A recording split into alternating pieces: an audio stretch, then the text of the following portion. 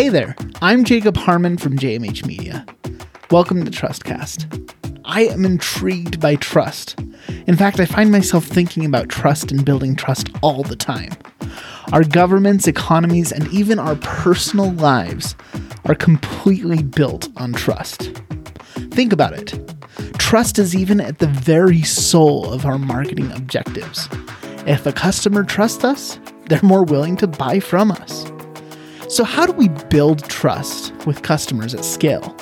Especially when we live in an increasingly digital world where consumers are less trusting than ever. On this podcast, we break through the noise and focus on the ultimate keystone metric that matters. Our primary objective, trust.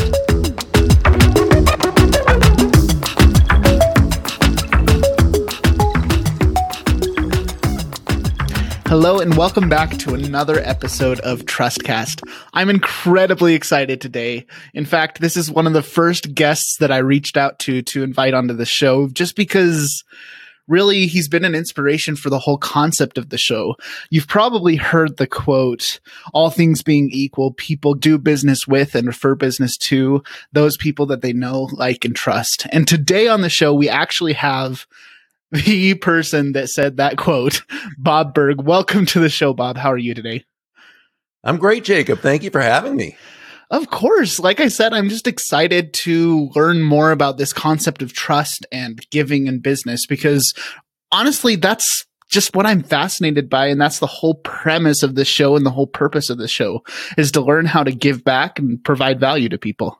So first question I have for you is, I've read through your book, The Go-Giver, and for those people that haven't read the book, just a quick overview, like, what's the difference between a go-getter and a go-giver, and why is it so important?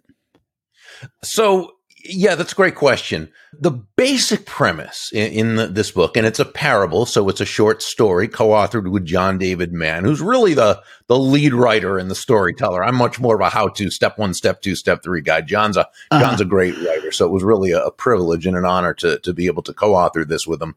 The premise is that shifting your focus, this is really where it begins, shifting your focus from getting to giving. And when we say giving in this context, Jacob, we simply mean constantly and consistently providing immense value to others, understanding that doing so is not only a more fulfilling way of doing business, it's actually the most financially profitable way as well.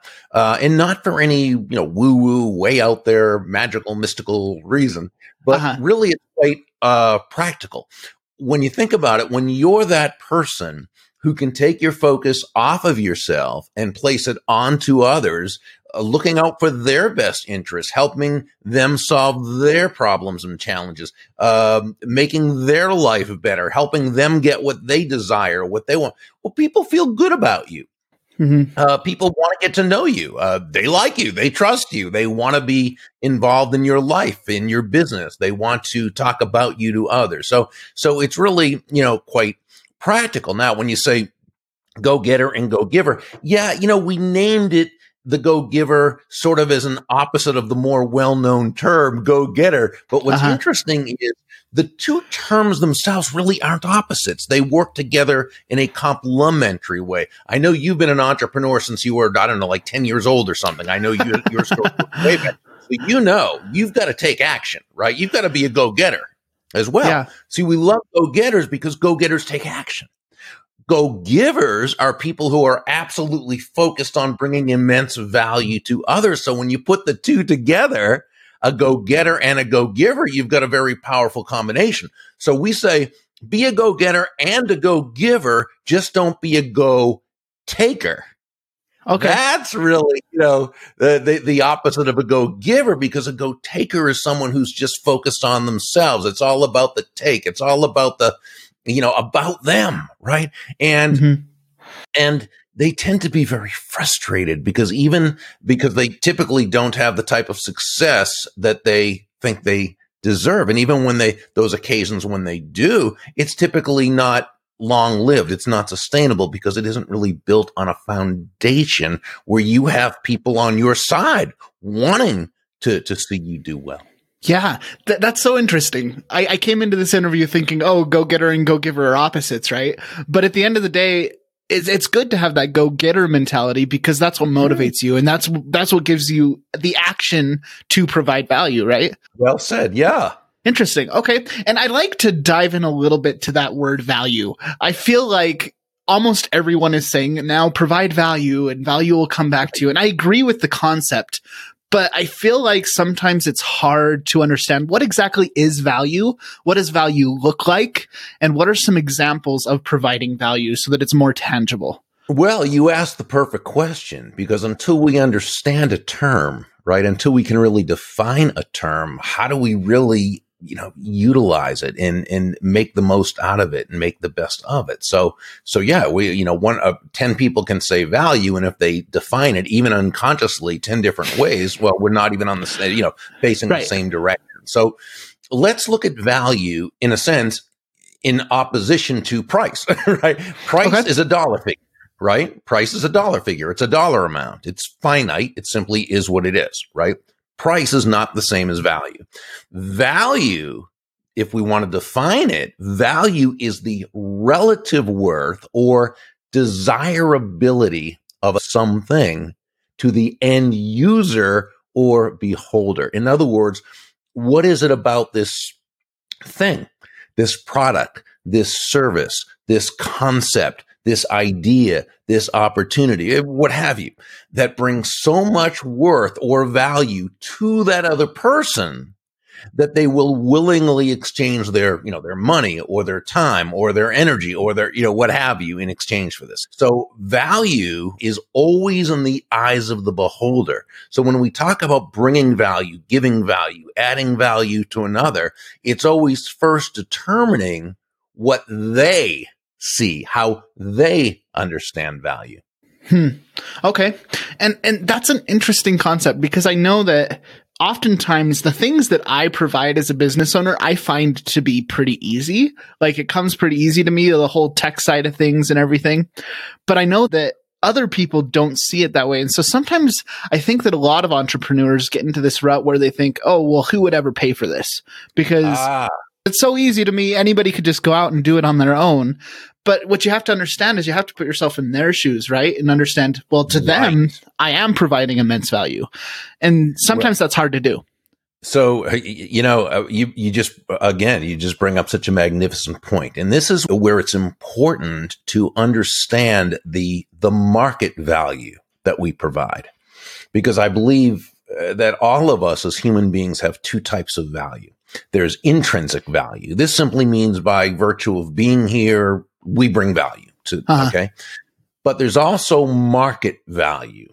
And I define market value as that combination of strengths, traits, talents, and characteristics that allows you to bring value to another human being, to the marketplace as a whole, in a way in which you will be financially rewarded.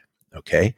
Now, as you said, because something generally comes easy to us, and even if we had to work at it, which it's usually a combination of both, if you're doing something you love, typically you had an inclination toward it, right? Of course. Yeah. And you worked hard at it. And it's easier to work hard at learning at something you have a natural inclination for and that you enjoy. Yeah. But what happens is because of this, we see the world a certain way through a certain lens, a filter, okay? And we kind of assume as human beings that other people understand the world or see the world the same basically way we do. So if we're good technically in terms of technology, if it comes easy to us or it's something we've been able to master, well, it must be the same for everyone else. So why would they pay for it? Right. And so what can happen is we then undervalue ourselves. Okay. And that's when we're worried about charging a high enough fee that we do deserve because we're providing immense value to that other human being. Mm-hmm. And so it's very, very important to really grasp and understand the value you bring to the marketplace. Yeah. And we're kind of jumping ahead here a little bit. I've kind of structured my questions a little bit to go with your laws, the 5 laws in the book, but since we're talking about this, the value of creating profit, I want to talk a little about this law of receptivity. And Okay. I feel like there's a little bit of tension there, which I like. And that's one of the things that I loved so much about this book is the contrast and the tension. But if we're all about providing value and we're all about giving, then sometimes it can be hard to accept and receive. How do we balance the act of giving and being a good person and providing value, but also being willing to receive value in return? Yeah, so there are a couple of concepts there that are very worth discussing. One is to first understand that there's nothing about being a go-giver that is congruent with being taken advantage of, with being a doormat or being a martyr or being self-sacrificial in any way. That has nothing to do with it. So remember, being a go-giver is simply how you focus on providing immense value to others. And when you think about it, when you do this correctly, it creates that benevolent context for you to receive. Okay. Mm-hmm. There's also, when we say, giving, being a good person, meaning in a sense, well, then I shouldn't be receiving. That's what we call the treacherous dichotomy or the false dilemma. A false dilemma can be defined as the unnecessary use of the word or, right? Mm. Are you a giver or a receiver? Right? You can't be both. Right. And yet we are, right? We're both. But the treacherous dichotomy, the false dilemma, says you can't be both. Right. It's like, do you breathe out or do you breathe in? Right. And that's one of the things that, remember, Pindar, the mentor, in exercise he did with Joe, that you've got to be able to do both. Now, you focus on the giving. Exactly. But that's also why John David Mann and I say that money is simply an echo of value. Right? It's the thunder, if you will, to value's lightning, which means the focus is on the giving. Absolutely. And the money you receive is simply a natural result of the value you gave, the value you provided. So then we say, well, then why do we have this inclination to find it difficult to receive? Yeah. Most do. Most of us do. Now you think about it. I do, for sure, yeah. And so did I, and so do many people. And it's natural because the world around us gives us horrible messages about money, about business, about abundance, about prosperity. Look at during the recent political campaign, how many people say millionaires shouldn't exist. Yeah. Why? Question your premises. Why shouldn't they? Now, if someone did something illegally, or absolutely, they should be in jail, right? But most people who create a lot of money or who have a lot of money did it through creating a lot of value. Mm-hmm. If that's the case, so that's why I love free market capitalism. Okay, not cronyism. Okay, not people buying special favors and privileges and so forth. No, but free market, meaning no one's forced to buy from anyone else. Mm-hmm. Which means that in order for someone to buy from you, they have got to feel as though they're receiving the value they desire that's worth their exchanging their money. When that's the case, the only way you can make a lot of money is to provide a lot of value to a lot of people. Because again, no one's forced to do business with you. And when that's the case, you can receive gratefully, but you do it understanding that you have earned that. Oh, I love that. And I really liked the analogy you gave with breathing in and breathing out. It reminds me of like 5th grade science when we were learning about how plants will take in carbon dioxide and put out oxygen, and we will do the exact opposite. We'll take in oxygen and put out carbon dioxide. And it just makes me think, my goodness, it's this symbiotic relationship. It's a cycle, and that's okay. We're benefiting each other, and that's the whole point. Their giving is our receiving, and our giving is their receiving. And, breathing out and breathing in, giving and receiving are not opposite concepts, right? It's not one or the other. And so that's the key. But whether it's a combination of upbringing, environment, schooling, news media, television shows, movies, everybody giving you these horrible messages about money and prosperity, that gets into the unconscious. And that's what it is. And so often when people feel either unworthy of earning a lot of money, or they kind of feel on an unconscious level that it means they did something wrong, because look at every movie you watch, right? And my friend Randy Gage, who's an expert on prosperity and prosperity consciousness, talks about, every movie has typically two people. There are the good people who are portrayed as struggling, poor, but happy. They're always, poor, but they're happy and they're honest and they're kind. And then they're always being taken advantage of, put down, stepped on, stepped over by who? The rich people who are evil and cowardly and horrible and money grubbing, and right. You've got those two things.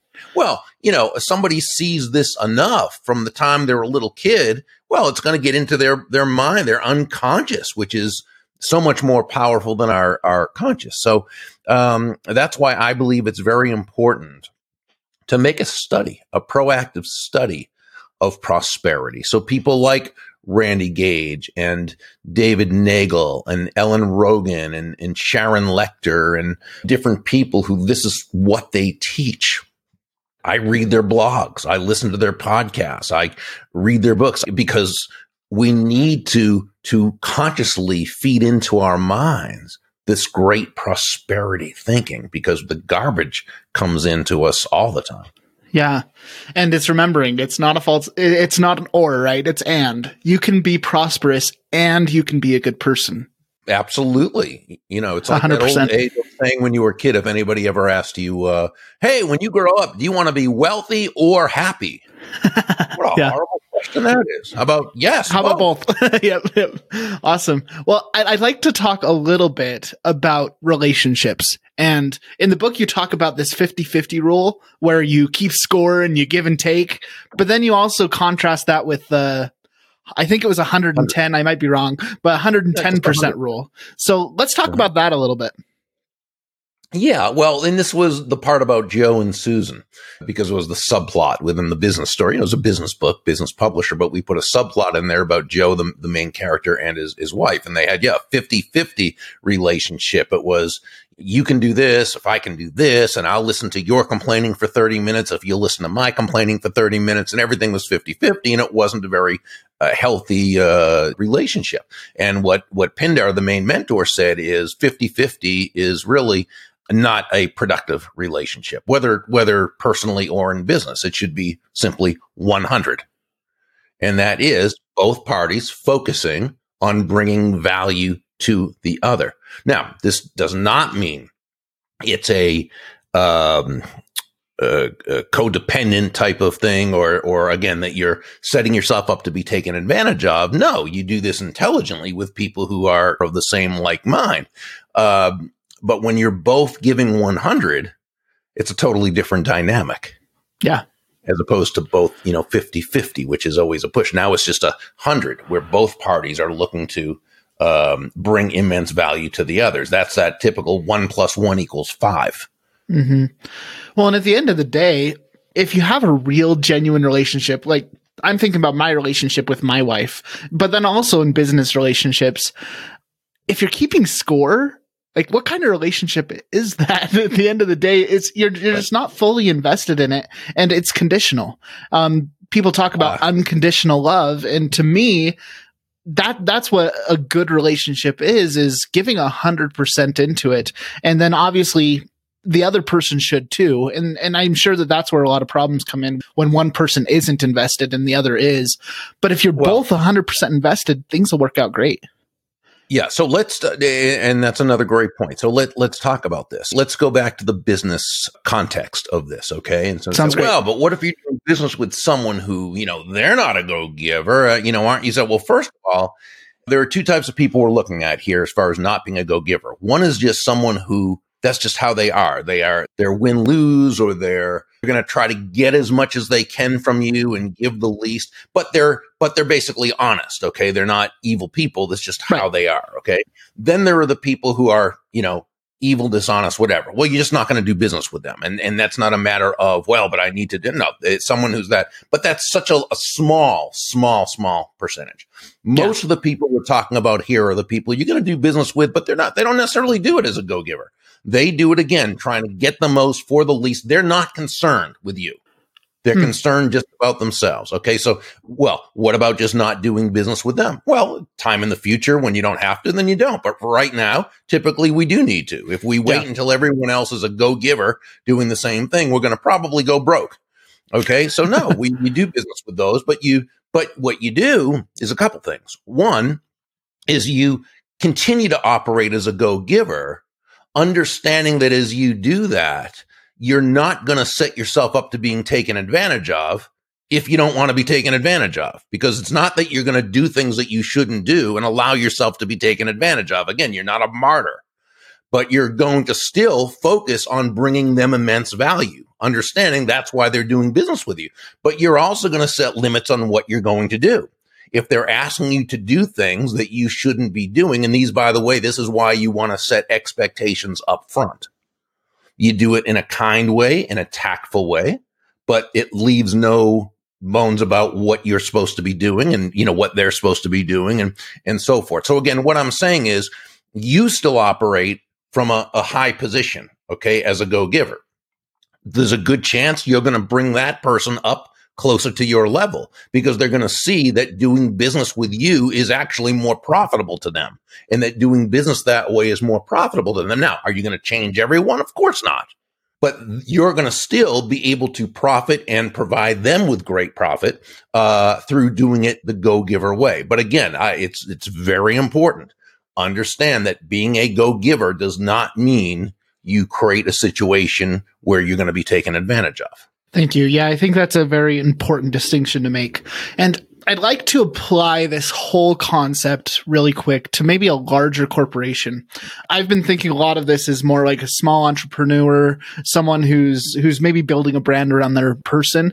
But what about like a larger organization or a bigger company? How do they adopt the go-giver mentality when it's not really necessarily personal, but corporate? Well, remember though, corporations are still made up of people. Okay. Yeah. And so it always, while anyone can lead from anywhere and any position, a culture comes from the top. It begins at the top and it works its way down. So if the leadership at the top is not committed to this kind of culture, it's not going to happen. Okay. And if you're someone who's in middle management or, lower than the top, let's say, well, you have a choice. You can try to influence up, okay, or lead up. You can influence to the degree that you're able to influence within your sphere, and that's fine too.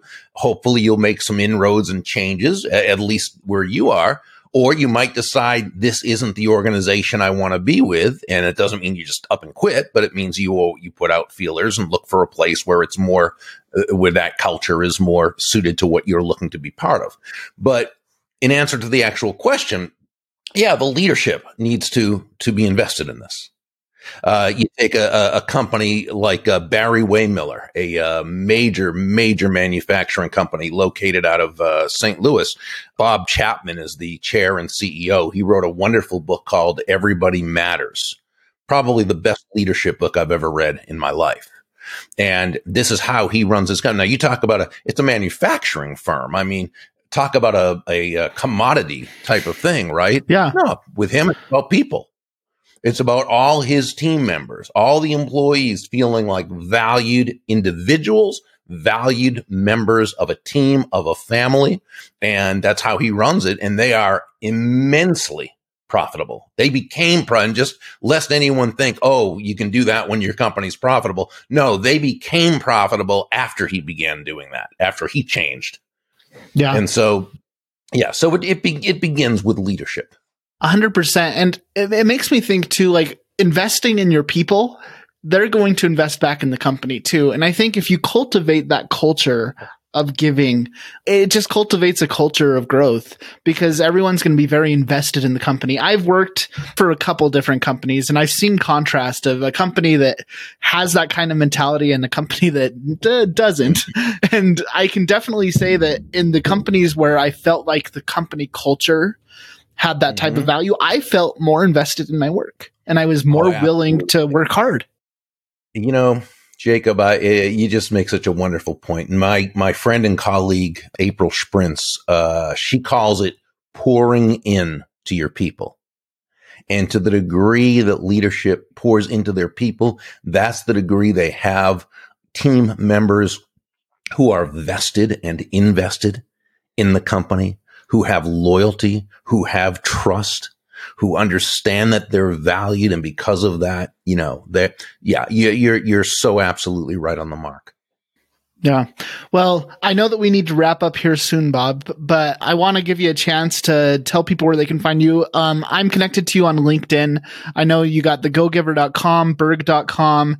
I recommend that everyone listening go check out your podcast. I've been listening to it the last few weeks to prepare for this interview, and it's just amazing. It's the Go Giver podcast. Is there anything else that you'd like to plug, or how can people get a hold of you if they want to ask you any follow-up questions? Yeah, probably the best place is berg.com. That's where we sort of have the portal to everything. And so people can come to the website and explore it and see what they like and hang around and have fun. But it's been so great to be on your program. I know you're an entrepreneur from way back, and I love your spirit, and I just, love the value you're providing to so many of us. Well, thank you so much, Bob. I appreciate that. And honestly, I've gotten a lot of value out of this interview, so thank you. And I'm looking forward to continuing to follow you and learn from you. And honestly, let's stay in touch, man. Thank you. Likewise. Thank you. Thank you for listening to Trustcast. This podcast has been a production of JMH Media. I'm Jacob Harmon, and I've been your host. The Trustcast podcast team consists of Josh Harmon and Steve Hill. I really couldn't do this without them. Music licensing comes thanks to Epidemic Sound. And if you've liked what you've heard, we invite you to subscribe to Trustcast in your favorite podcast app and leave us a review. It really does help. Join us next time as we continue to break through the noise by building real human connections and trust in business. See you then.